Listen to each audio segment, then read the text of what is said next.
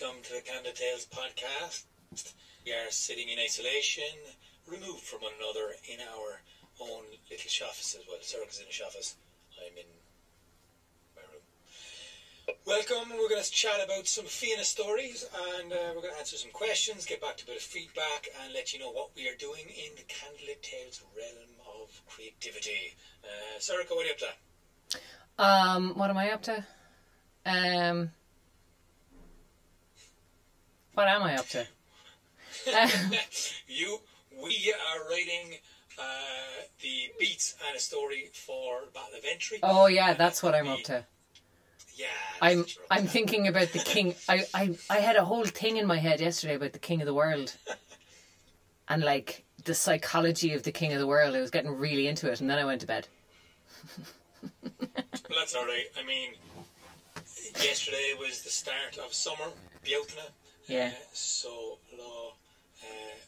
The day of, or the very first day of summer, rather, I should say, and all of a sudden we were reminded, well, I am reminded, but that Phelan in Bealtaine down in Dingle, Phelan and Bealtaine, I should say, it would have been on this weekend, and we would have been down there performing in Dingle, and our plan was to perform the Battle of Entry as a live show, and we've been composing it now as a radio show instead, and yeah, a radio play, radio podcast thing. We're just playing around with loud noises. Radio play is the genre we've decided on, which is kind of more dialogue voices, more Foley sound effects, more musical stuff going on. That's what we're doing. So we're going to be releasing that over the coming weeks, which is a lot of fun. It's keeping us into the reading and researching of all the books and stuff. We're going to be doing some kid stories, because I live with Rue O'Shea, who's been going mad doing the sound effects and voices of a lot of the stories that we put together. So we have 10 stories already recorded now. We'll be releasing them on YouTube and other platforms, so stay tuned for that. Speaking of platforms, we are finally on Apple Podcasts. Yay! We're on Apple Podcasts. I mean, listen, it was a little hard to get onto. But yeah, we're on Apple Podcasts, and we are, there. Which is great. Apple Podcasts has been a little tricky to get onto, but we're there now. So the whole podcast is up there for people who have iPhones or, like listening on Apple Podcasts rather than on any of the other platforms. You can tell people now that we are there, which is great. Yay! Happy days. Now, we are, of course, live streaming this right now, just so that we can get a few more insights and people commenting and asking us questions, which is always nice.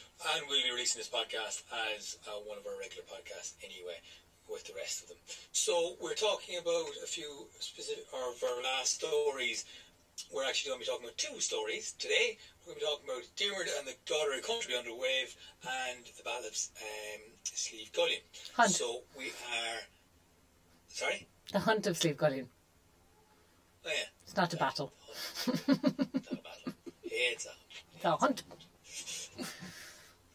So in terms of the Diarmuid and the Daughter of Country Under Wave, the 2 stories really, basically the reason we're still talking about them is because we're still on a Fianna buzz, and we can't really get it off of it because, well, it's Bealtaine, it's summer, it's time to run around and go outside within 5 kilometres, and that's all I'll say about restrictions in your homestead. And I mean, we're just still on a Fianna buzz, so we want to keep on looking, keep on digging, and keep on enjoying the Fianna. I mean, Diarmuid and the Daughter of Country Under Wave is a bit of a mad one because it starts off with a cailleach, and maybe it's summertime. We don't quite know. Well, it's interesting because the cailleach and the changing of the seasons is kind of a whole thing as well, because the winter time and when we're talking about summer and winter, like, this is traditional Celtic calendar stuff, which I think is like a month ahead of official modern stuff. So in terms of the cailleach and in terms of the winter time in Ireland, that is from Samhain to Bealtaine. from the 1st of November to the 1st of May. That's winter. That's the winter half of the year. Spring in Ireland begins on the 1st of February. Because that's Bridget's Day. But the Cailleach is associated with the changing of the seasons, and she's also associated with a lot of sovereignty myths. And in a lot of them, she transforms from hag to beautiful woman. And apparently there's a whole European tradition of the Lothian Lady, which Caitlin Moon was researching and realised actually starts in Ireland. And Ireland is also the only place where I think the Cailleach turns into a beautiful young woman. And in most countries, it's the other way around. So it's just kind of, there's all kinds of... woman turns into an old hag. Yeah, which we have a couple of stories like that as well. Like the Mongans, the end of the Mongan story, which is one of the king stories that we'll be telling over the summertime, is, has a beautiful woman turning into a hag. And I'll say no more about that because spoilers. But yeah, spoilers for these 1,000-year-old tales. But the Cailleach occupies a kind of an interesting position in Irish mythology and folktale. This old woman who's very, very powerful and magical and has, I suppose, the capacity to give all kinds of gifts and blessings if she chooses to. In terms of, before we delve too much into the transformation of the Cailleach in this story, just in terms of Bealtaine, in terms of the fact that, the pagan rituals of jumping over the fire, it would have been 2 nights ago, on Bealtaine Eve, and running your cattle through to protect it. There was traditions of gathering the morning dew for your face or for whatever good luck charm you had. That's February, I think, isn't it? That's in March. No, it's Bealtaine as well. So there's a whole gathering of the dew in the morning for like skincare, and guys would catch snails, put them in flour, and let them trail off and see if they would lead to them to their true love for the woman they'd marry. Random stuff. I don't know. I was reading a bunch of stuff, but I mean, it's really significant in terms of like the structure that we have on our lives, that we kind of just suddenly kick into. Oh, it's summer, and I guess I just reminded of the fact that it's summer without a lot of festivals that are usually going on right now, and it's a big running around and outside, and kind of that being removed, you still have this urge to go outside, and this kind of like revival in the tree, just greener, and the birds are singing, and all of a sudden it really is a chance to wake up into the season of it, and kind of going, right, yeah, okay, we're into the light half of the year, and it's a half. It's really nice to look at it that, like, the next half of the year, that's the dark half, starts in Samhain and runs to the following, Mm-hmm. So it's kind of a nice click to have in my head anyway of, we've just hit into the lighter half. Things get brighter this half. Mm-hmm. Whatever amongst the dark clouds that are brewing, it's nice to know that there's a nice half of lightness coming.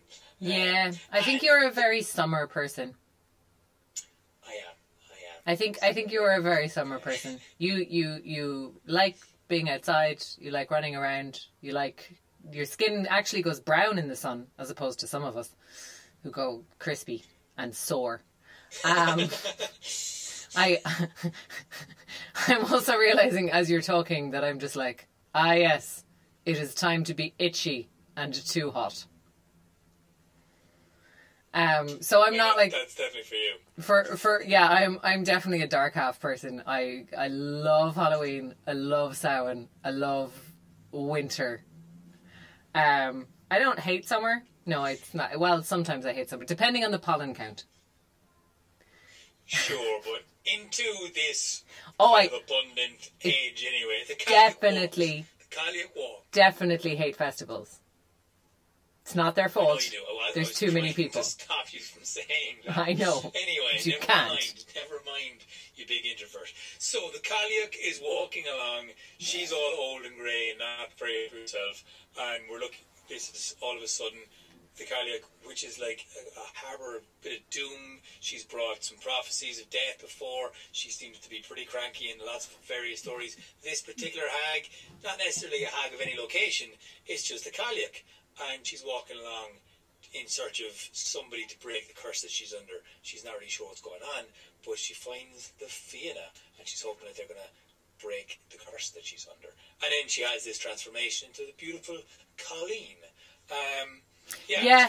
It's kind of a sudden one, right? Well, it's a funny one, like in terms of the fear of women and the fear of kind of, you know, I'm thinking of, what's the name of that book? I think it's From the Bitch to the Blonde, and I'm trying to remember the authors of it. But basically, that there's a whole series of like tropes in folktale and mythology that are really about a kind of a coded fear of female sexuality. Like, you know, sirens and mermaids whose bottom half is monstrous and their top half is beautiful. And the particular way that the Cailleach in Irish mythology behaves is very sexual. Like, she wants to come into the house and go to bed with a young man. That's how she gets to break her curse. And like, all of these really strong, brave Fianna warriors are afraid and disgusted by her. And there's something about like, there's got to be something in there about maturation and like a mature man not being afraid of female sexuality, because you see it in the Niall of the Nine Hostages story as well. It's when he lies down with the Cailleach. It's after he lies down with the Cailleach that she becomes a beautiful woman and gives him the kingship of Ireland. And in this story, it's after Diarmid lets her into his bed, although he keeps a little rigid blanket between them, that she turns into a beautiful young woman. And like, pretty cunning on Diarmid's, like, you're just gonna have a little line between us. Just don't touch me with your ick. Ick. But it's after he lets her into his bed that she becomes the beautiful young woman. And so there's something about like, I don't know, I don't know exactly how to land what that means, but I think there's something interesting in there about like, yeah, fear of female sexuality and the rewards of confronting that fear.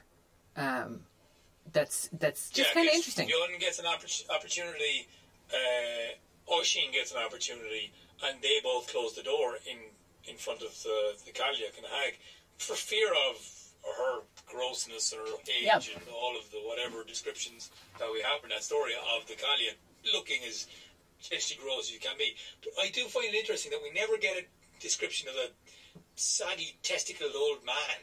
No, you know, because like it's always you don't get a really old ick man. Yeah, but that's what I'm. The fear of sexuality. That's what I'm talking about, because like that's one of the descriptions of the Cailleach that I came across and have used in every story since, and I think you have as well, is the pubic hair being visible dangling down between the rents of the cloak, because we're not disgusted by male sexuality in the same way in our culture. There isn't a level of revulsion associated with it, where there is with female sexuality. And it goes right through everything. It goes right through the way that, like, we don't tell women with their correct names for their genitals.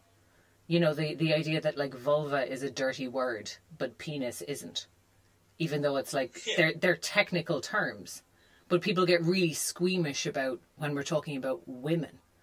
And women's bodies, and it goes like it has serious impacts, like in healthcare it has serious impacts, and like, you know, you think about the level of revulsion there is around kind of periods and period products, and like it's a big deal for a guy to buy his girlfriend, you know, menstrual products because it's seen as like this terrifying, grotesque thing. So no, we don't have the same level of revulsion around men and men's bodies getting older. We do have that level of revulsion around women and female bodies getting older. And I think it's really interesting to see how that's kind of dealt with in Irish myth. Because in Irish myth, it's like it's acknowledged and it's there, but it's also like, if you can get past it, that's the path of the hero. The you know, it's right. Whereas in other mythologies you're not encouraged to get past it. You're like, you think of Greek mythology and the kind of Medusa characters, that they're allowed to just be terrifying. Whereas in Irish mythology, have a kind of transformation. Yeah, you don't get to just see it as terrifying. You have to confront your own terror and go through it, and then you get everything. And like Diarmuid gets magically everything. He gets a magic girlfriend who can give him everything. Where's the place for the nicest? Where's the best place for a house in Ireland? That hill over there. Boom, there's a house there. You know what I mean? She is a magic girlfriend who can give him fucking everything, except apparently she doesn't get puppies. I mean, chipped in there and says because histories and stories were written by men, and that's essentially what we're talking about here, is like the fact that we're looking at these stories from potentially a perspective, and what I've never really pieced together before is the Cailleach being a representation of female sexuality that men are afraid of, and that's kind of something that definitely makes sense now a lot more. When I ask myself, why isn't there a male equivalent to the Cailleach? There's lots of druids, there's lots of esteemed, wise old men, but you don't get the Cailleach. Whereas the Cailleachs seem to fit both.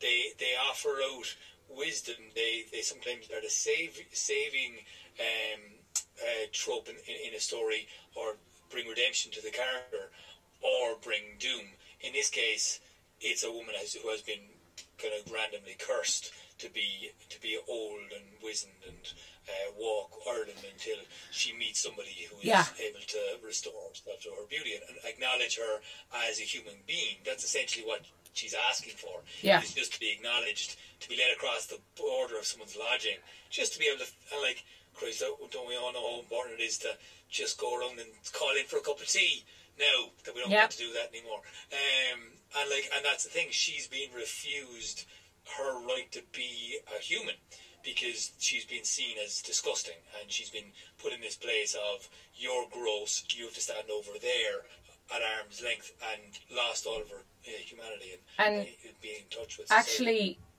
when you take the female perspective in these stories, you can get a gross version of an old man. And actually we had it when we were talking about Diarmuid and Grania. Because we talked about revulsion, we talked about Grania's revulsion of a young woman agreeing to marry an old man and then realising what that actually meant. And I think it's, that's kind of an interesting one as well, because we have also told this story in the past from her perspective. And this curse starts with her refusing the advances of a man that she's not attracted to. And I think you could get into a discussion about revulsion there as well. And like, this is his punishment on her, which is the same as the setup for the Scythe story. She refuses the advances of a druid who turns her into a deer. And in both cases it's like the woman is equated by these men with her physicality, and so his punishment to her is to change her physicality so that she is worth less. And her way of getting back to humanity is actually by finding someone who acknowledges that she has worth, even if she doesn't have beauty of female form. So without being objectified as a beautiful woman, that she has worth, which I just think is kind of an interesting, and it's interesting that this kind of comes up a couple of times in the Fianna stories. It's a while back now since we told Scythe, but there is the telling of Scythe in our podcast. I can't remember what episode it is right now, but if anyone's interested in listening to that for kind of parallels to this story, it isn't wildly different in kind of setup. So the story goes again. It's Diarmuid and the daughter of Country Underwave, daughter of King Underwave, and you can listen back to it from last week if you haven't listened to it already, or you can just hear us chat away about it. Because essentially, what happened? There's two more things I want to talk about in his story. Diarmuid goes. He messes up, basically. He breaks his promise to her, and for some reason the curse comes back on her and she's deathly sick, so he has to go and rescue her. So that's kind of, he breaks his word to her and has to charge her off underneath the Country Underwave. And then she gives him this impossible task to cure him. Go get the healing cup from the King of the Plain of Wonder, but you can't get it, essentially, because the border of my father's land is divided by a huge river that you can't cross. Enter Little Red Man, who carries Diarmid across the river because he can. Yep. Now, please explain Little Red Man in this story. Where did Little Red Man come from? What is going on? It makes no sense. You're supposed to take a year to sail across it, and suddenly Little Red Man can run across the river with Diarmid in his hand. He is a god from the machine. He is a deus ex machina. That is what he is. And this is something that's kind of like a thing that is very criticised in sort of modern storytelling, that the thing that you don't want to do is write yourself into a corner so that you have to have like God come down and save people. But it happens all the time in mythology. And that's actually where the term comes from. I think in Greek theatre, you would have the gods come down and intercede, and they would be, come onto the stage. They would come out of the machinery of the stage, which as far as I know is where that term actually kind of originates. But yeah, it's kind of seen as bad storytelling these days to have a deus ex machina, although it still happens all the time.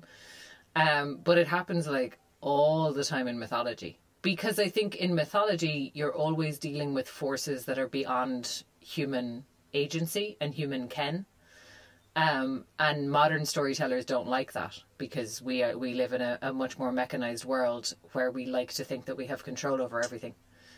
Times like these are very good at showing us that is completely incorrect, and we are walking around in a fantasy when we think that. But you want to tell a story these days. The aim is to tell a story where your heroes wrestle with the problem and resolve it themselves. But this is just like it's another feature of Irish mythology and mythology in general, that like outside forces will just turn up, and sometimes they're helpful and sometimes they're not. And in this case, Diarmid has an ally because of his motivation. But really, it's just because the storyteller telling it is like, oh man, I want this to be hard, and I want everyone to understand that this is going to be really hard, but also I don't want to tell the story of him taking a year to cross this river.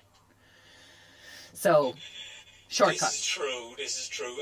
And we're a shortcut, and we're into a little bit of like, okay, need a trope, but also need to show a bit of magic, need to get another character in, need to have something. So it is a little bit of a twist and a little bit of a trick. Now the question of who is that character has come up a couple of times when we've told this story. He's a couple of options, right? He could be a few different people. I think you told him as Manannán Mac Lir once. But yeah, he's not explained. He's not explained as who he is. He's just a little Fardarg. Oh, do you have a theory? I think. Sorry, we talked about it. It was Angus Oak that I actually named him as, because he was his foster father in so many stories. So I basically put two. I was like, all right, he has to be a foster father figure.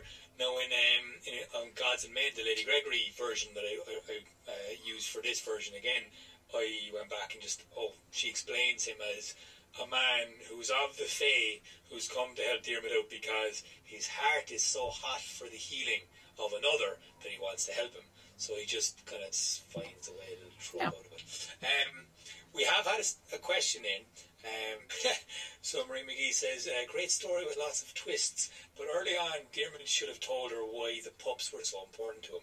So I agree. This goes back a step to why they have the fight. But I also think like there's something really interesting about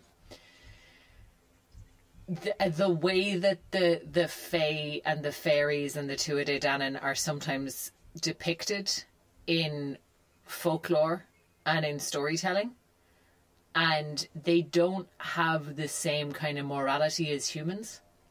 And I think often that comes out as a kind of a lack of empathy. She doesn't intuitively understand why puppies are important. Which means it is probably a really good thing that they did not stay together and have lots of babies, because I think she would not understand why a baby was important. Because that's the kind of like lack of empathy that's actually a little bit indicative. I think it's a little bit indicative of her kind of lack of humanity. That there's actually a huge, there's a disconnect here. Because like, yeah, they don't communicate particularly effectively. I agree with Mur there, where she's like, he should have just told her these puppies are important to me because I love them. And she should have got that. But who needs it explained to them that puppies are important? Yeah, in fairness, any small animal, baby animal of any size, or whatever, it's just like just don't give away the baby things. And I guess if you have to be explained that, then you're out of touch with it.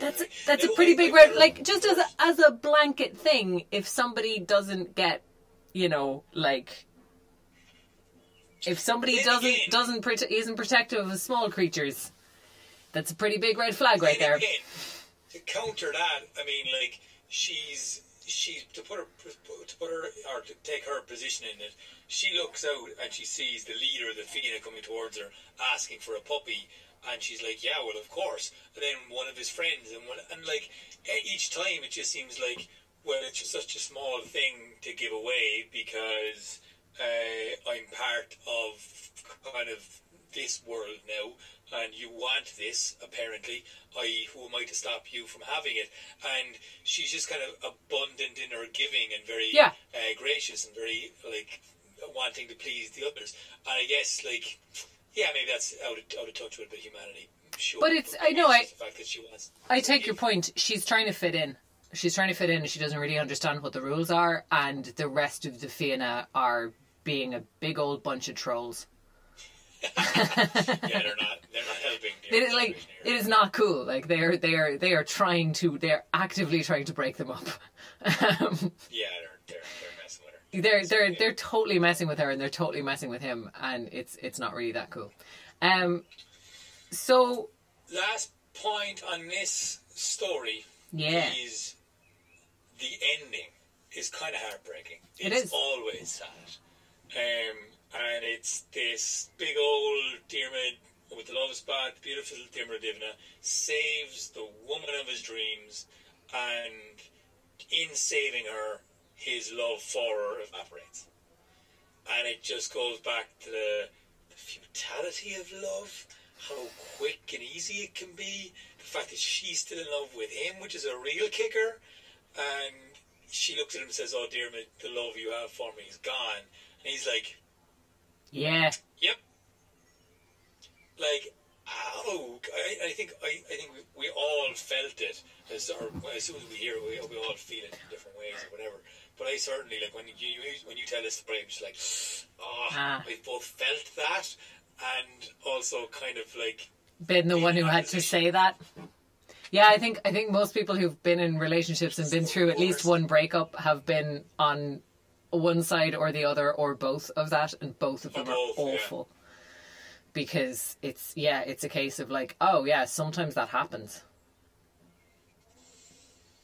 But it's such an amazing, like, I love this story because it gets that. It gets that, even like,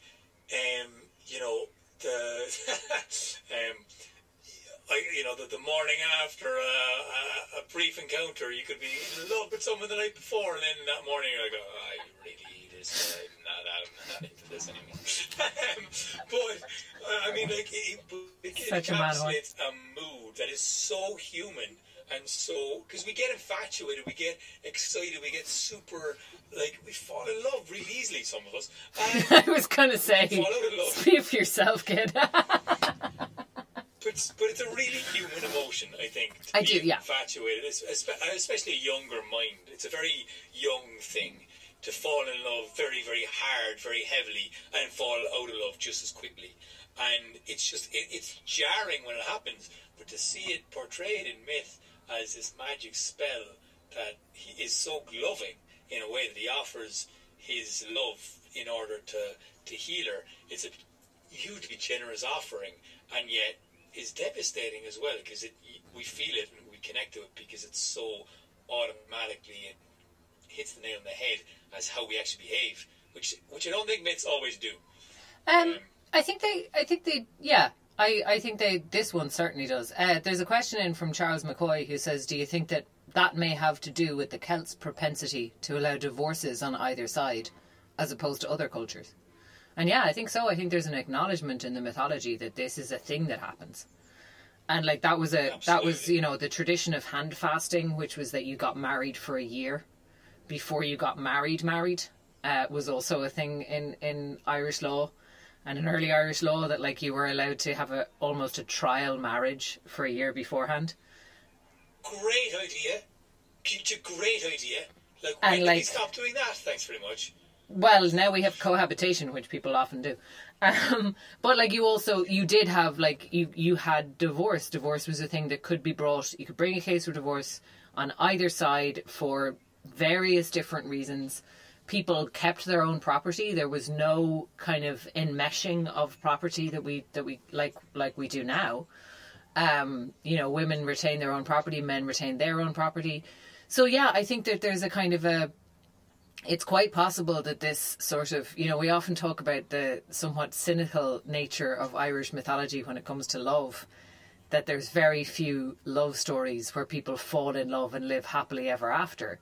And I think that's true, where you have a culture where divorce is okay and kind of normal. Happily ever after isn't so set in stone.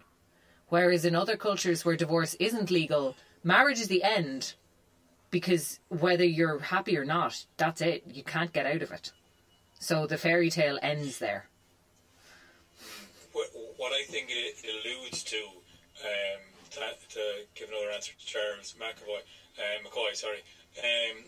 is that the Celts had an awareness of a more sophisticated, potentially a more mature awareness of human emotions that were portrayed in stories, whether it had to do with technicalities as divorce or laws or rights or anything like that. That was something that might have come out of it, but it definitely highlights and shows an awareness of a more complicated array of emotions that human beings go through, and portraying this in story equates to basically teaching and learning from it, and being able to show that human love is a very complicated emotion, and one that can stop and can end. And so then potentially the opportunities for divorce and laws to come out of that kind of society would be built on foundations of a more mature awareness of human emotions, I guess. Yeah, I mean, I think that's, I don't want to get into any kind of cultural comparison, because we just don't have the knowledge to say what other cultures' level of maturity is. So it's kind of, but I do think it's it is interesting to note that these are stories where, yeah, the Celts did allow divorce, and so, yeah, it's just kind of an interesting one. Shall we move on to the Hunt of Steve Gullion? Yes, indeed. This is well done. I haven't heard you tell this one in ages. I haven't told this one before. More details. Well, you told me it, but you hadn't told it live. Yeah, that's what I mean. This was kind of an interesting one for me, because this was the first time that I've told a story on the podcast that we haven't told in a live show first, which was interesting because I definitely realised how much I rely on telling a story live, especially the first time you do it, because, knowing the beats but then saying it in front of an audience really, really allows you to feel your way through the story and feel like what's landing and what's not landing. And I just kind of had to do that without the feedback that you get from an audience. So it was kind of interesting. I found that more, just, it changed the process a lot for me. But it was okay in the end. I got there. It was just kind of it was a funny one to notice that was really kind of like, how am I doing? But yeah, the Hunt of Steve Gullion, yeah, hadn't told it live. Had told you it in the way that I'm kind of like, oh, there's a story where this happens, but hadn't told it as a performance. Yeah, no, it's funny because that process, I guess, it becomes, I guess, a different form of storytelling, Yeah. Because you don't have that response, which is interesting. But luckily, we still have the story. You still have your telling of it. It's one of the few times that you really see Fionn being very, very debilitated. Yeah. Well, it happens a couple of times. It happens a couple of times because it happens in the we have another episode of the podcast which is the Hostel of the Quickentrees, where Fionn gets stuck to the floor. There's another story where they go into a cave and get stuck to the floor. It happens to him actually a fair bit. I'm just thinking through Fiona's stories now, because if you think about Cuana's house as well, the hospitality of Cuana's house, that's another one where he gets nearly stuck to the floor by supernatural kind of entities. Poor Fionn gets stuck to the floor a fair few times, or its equivalent. Yeah, but he's not on his own in those things. That's true. Like in Cuana's house, there's this one dude who he's never really in any danger. Yeah. With the others. With Spell and the Hostel of the Tree, he gets rescued and there's a big fight and they eventually get out of it and they fight and they get the King of the World and stuff. In the other one, again, he's with a few of the other guys and they're all stuck and they're all worried. This one, he's isolated. He's all of a sudden he's turned into an old man and he's not even recognised by his own dogs. Yeah, that's true. Actually, he's totally alone and he's totally vulnerable. And I think there's something in this story about the fear of aging. That's really, really strong because Fionn, and we were talking about this earlier, there are various different versions of the death of Fionn McCool. And, he may have died at the Battle of Gowra, and he may have not died and gone under the hill and kind of is sleeping there and waiting for his reawakening. Or there's a story where Fionn leaps over a gap. I think it's on the Boyne River. He leaps from cliff to cliff. And there's a very, very narrow ledge that only lets 1 foot on it. And this is his test that he does every year on his birthday to make sure that he is still physically fit. With the knowledge that on the day that he won't make the leap, he will plunge to his death. And that's how Fionn McCool feels about getting old. Surefire way not to feel old and crickety. Just keep on jumping off the cliff until you fall and die. Yeah. That's his way of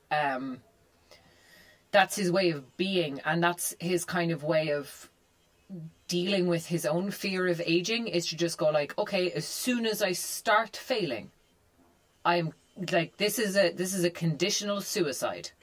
As long as I'm not failing, I get to live. And as soon as my body starts failing, that's it. Which is really kind of harsh. But, I mean, we know some people like that. Hi, Tony. Hey, Dad. Thanks for becoming a Patreon supporter, Dad. We appreciate it. Well, just as somebody who frequently said, when I get to that age, take me up on top of a mountain. Just shove me off. I was very much thinking of our dad.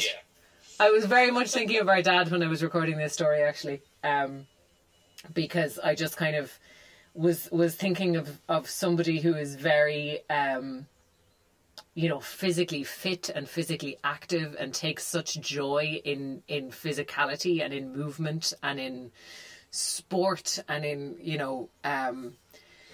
all of those kinds of things. It really made me think of Fionn running through the forest on his hunt, and really just kind of I really wanted to kind of play up that contrast of being in the full of your youth and then suddenly being hit with this aging, which is really sudden and really awful. Yeah, I mean, it's actually a beautiful comparison to draw because, and I'm sure we all know people like it, but our father certainly, I think he's dealing with an aging right now. It's the slow, gradual decline, because which he's is aware of arthritis. It's a very natural thing. Everyone goes through it, and you just get that bit more crickety, that bit less, and he's he's dealing with it pretty well. He's not old yet, as he'd like to say. He's still giving out about his back or his ankle or his elbow or whatever it is, but always been the case. To be ripped from, like you said, a man who's fully able and fully has no problems, who's running through the forest, all of a sudden to be to be put in the body of a male Cailleach, which we don't actually have, apparently. But that's essentially what he's done. He's become old, withered, decrepit, sore, in pain, can't move, and grey as anything. And I think to your point earlier, the dual horror of this is that he is also alone. Like he's away from the Fianna, and that's fine when he's strong. But when Bran and Sciolán don't recognise him, I think that's really terrifying. He's completely alone and cut off from the Fianna, and he's left sat there, too weak to walk home, with no dogs who know him, no people who know him, nobody to help him, nobody to support him, until the rest of the Fianna find him. And what do they do when they find him? They think he's a fisherman and they threaten to kill him. Nice one, lads. Like Quincy McCronan is like, oh, who's this weird old dude? Have you seen Fionn McCool? And if you don't tell me right now where he went, I'm going to stab you. That's a whole thing. Like the aspect of him becoming very old is, again, it's one of those things in mythology you find you're like, all right, that's very global, very something you can identify with. It's very universal, yeah. And that's clearly a fear everybody has, is getting old, getting sore, and feeling the aging process happen. We all feel it. We all know we weren't as sharp as we were. Aaron has stalled. 21. All right, it's just because he was shouting. The vision comes. The video freezes when you shout.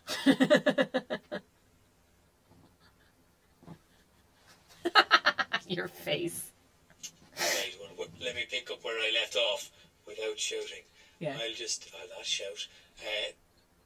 Their solution here, story, is bug one of the Fae and batter on his gaff, basically, and try and dig him up and annoy one of the fairies until they'll turn him back.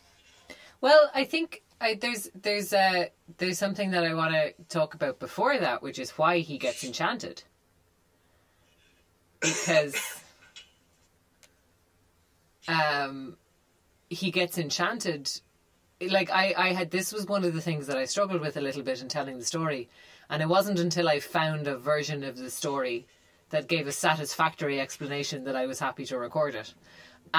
Because there are versions of this where it's the two sisters, Anya and Malucra, who both try to seduce him, and he chooses Anya, and this is Malucra's revenge, and that didn't connect for me as a motivation. And maybe it would for some people, and maybe that says more about me. But then I found a version of the story that said that no, Anya and Malucra were sisters and rivals. And Anya had a gesh on her never to get involved with an older man. And that's why Malucra did this to Fionn McCool. He's completely collateral to this power struggle between two sisters of the Tuatha Dé Danann.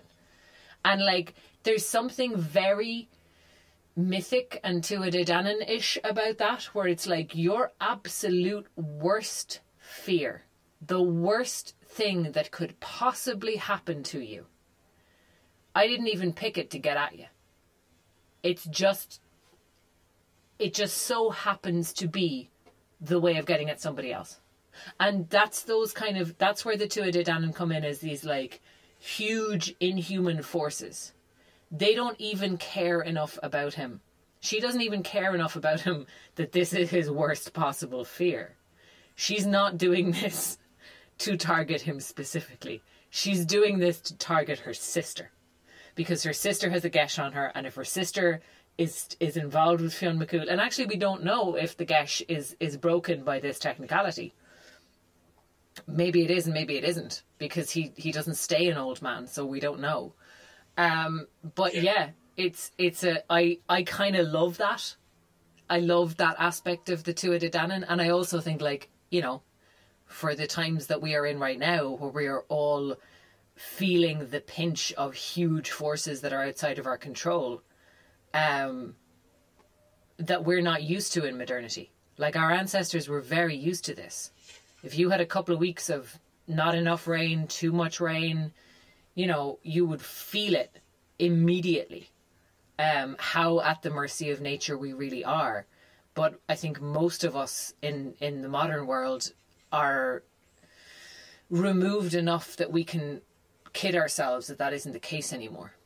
And things like this current situation remind us of our place, which is very vulnerable.